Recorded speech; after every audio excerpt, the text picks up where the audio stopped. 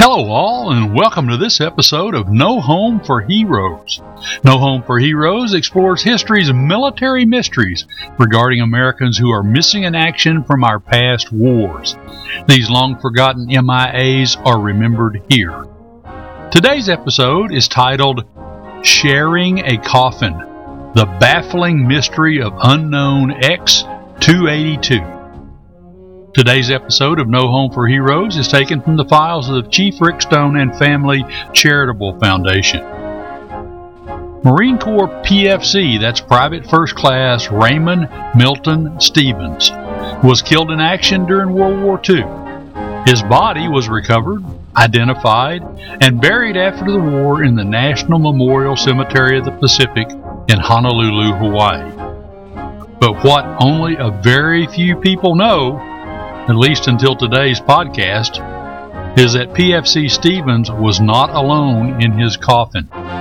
He had another Marine buried with him whose identity remains a baffling mystery. I'm your host, Rick Stone, bringing you another great and true story from our vault of history's military mysteries. No Home for Heroes is a trademark production sponsored by the Chief Rick Stone and Family Charitable Foundation. For more information on the foundation, visit our website at www.chiefrickstone.com. We invite you to listen to all of our podcasts on Apple Podcast or whichever podcast or streaming platform you prefer. We dedicate today's episode to our loyal listeners in Salem, Oregon. Here's an episode about one of your hometown heroes that shared his honor even after his death. One known and one unknown. May God keep them both in honored glory. After World War II, the rambling warehouses along the Honolulu waterfront that were the working spaces and the offices of the United States Army Central Identification Laboratory were a bustling place. Thousands of sets of remains from fallen American servicemen and servicewomen were examined here.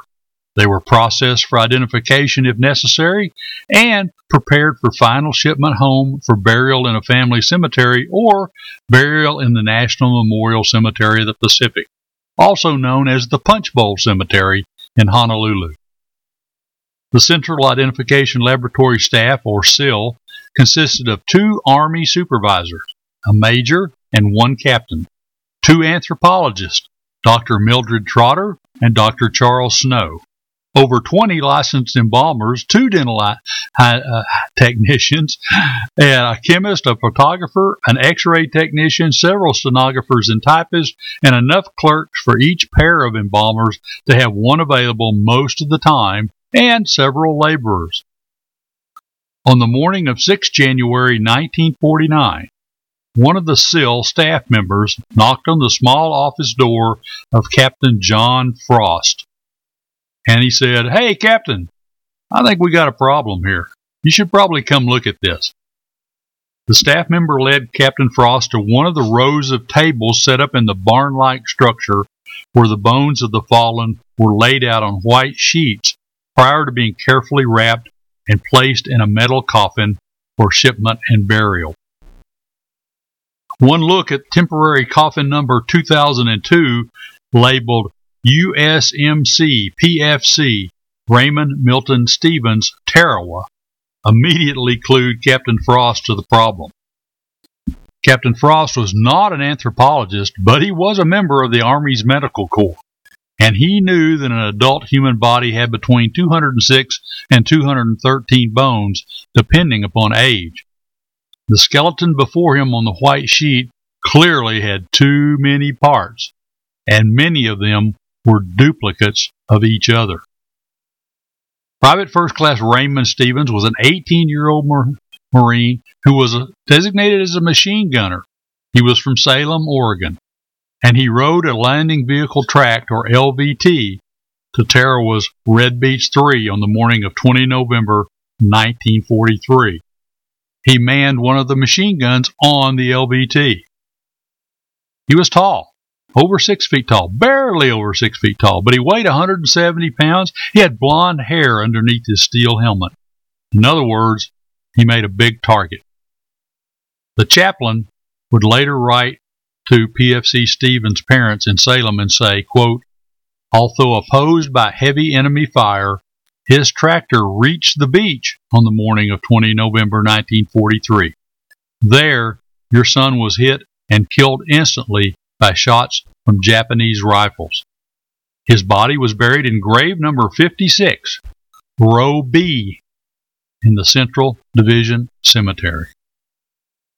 And there, PFC Stevens lay until the hot afternoon of 28 or 29 March, not quite sure which day, 1946, when members of the Army Graves Registration Service, or AGRS, AGRS, arrived to exhume the bodies of over 500 Tarawa casualties from over 40 cemeteries on Tarawa and consolidate them all into one cemetery on the island known as Lone Palm Cemetery. AGRS personnel found and identified PFC Stevens, and he was buried next to Sergeant George Bowden from Illinois on his left, and Private Thomas Munn from Massachusetts on his right. Both Sergeant Bowden and Private Munn were probably in the same LVT crew when they were killed at the water's edge on Tarawa. AGRS personnel wrapped PFC Stevens' remains in a brown wool blanket, placed him in a wooden pine coffin, and reburied him in plot number 2, row 5, grave 14, in Lone Palm Cemetery on Tarawa. And there, PFC Stevens lay until the hot, muggy morning of 20 December 1946, when AGRS personnel returned to Tarawa and again exhumed his body from the sands of Lone Palm Cemetery for transport to the Army Central Identification Laboratory in Honolulu for final preparation and burial on American soil. The United States Marine Corps contacted PFC Stevens' parents in Salem, Oregon, and gave them the option of burying Raymond either in the Punchbowl Cemetery or shipping him home for private burial in a family cemetery. Mr. and Mrs. Stevens chose to have Raymond lay forever with his buddies in the Punchbowl Cemetery in Honolulu, Hawaii. So, PFC Raymond Milton Stevens lay in a coffin on a warehouse shelf for almost 2 years until it was his turn to be given a final honored burial in the Honolulu's Punchbowl. But, and there's always a but in history's military mysteries, PFC Stevens had what turned out to be another Marine with him, sharing coffin number 2002. The Army Central Identification Laboratory anthropologist carefully examined all the bones in coffin number 2002 and separated what they felt were PFC Stevens.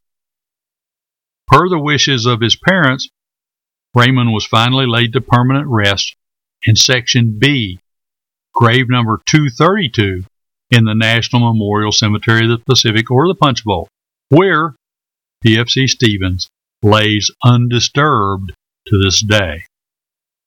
However, Captain Frost still had the problem on his hands, the problem of almost half an entire human body from the waist down, for which he had no idea as to the identity.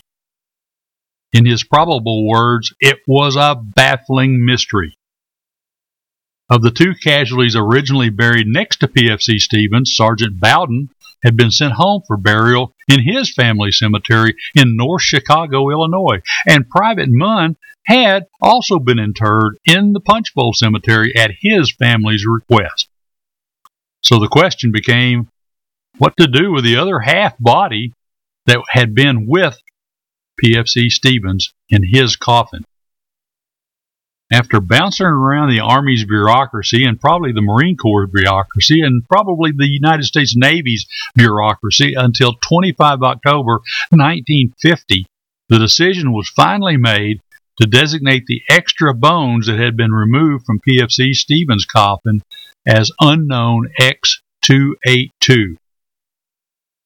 A little side note here, X-282 was officially the last designated unknown from the let me try that again. The last designated unknown from the Battle of Tarawa.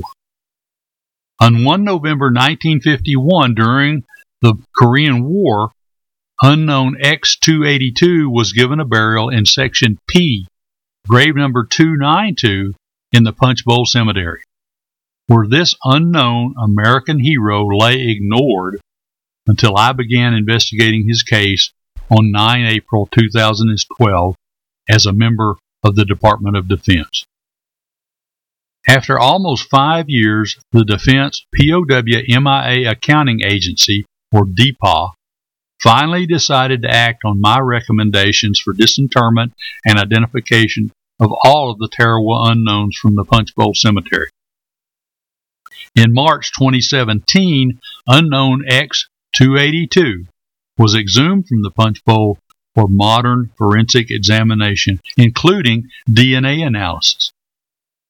I would love to report to you today that unknown X-282 has finally been given his name back by the Defense POW MIA Accounting Agency. But, after another 5 years of examining the body, apparently DPAA, the Defense POW MIA Accounting Agency, has no clue. The Chief Rick Stone and Family Charitable Foundation has repeatedly offered to provide DPAA with a list of historical and biometric most likely matches to X-282, but they have ignored our offers. So, as Captain Frost would say, it's a baffling mystery. Thank you for listening to this episode of No Home for Heroes. We hope you'd enjoyed today's production, and we invite you to check out our other episodes on Apple Podcasts or whichever podcast platform you like to listen to podcasts. No Home for Heroes is featured on just about any podcast site all around the world. We greatly appreciate your comments, and a special link is available for you to contact us on our website at www.chiefrickstone.com. We again thank you for your support of our mission to provide information to the families of missing American servicemen and missing American servicewomen. Every assistance counts, and you do make a difference. So until next time, be careful, be safe, and wishing you fair winds and following seas, I'm your host, Rick Stone, reminding you that poor is the nation that has no heroes, but shameful is the nation that having heroes forgets them.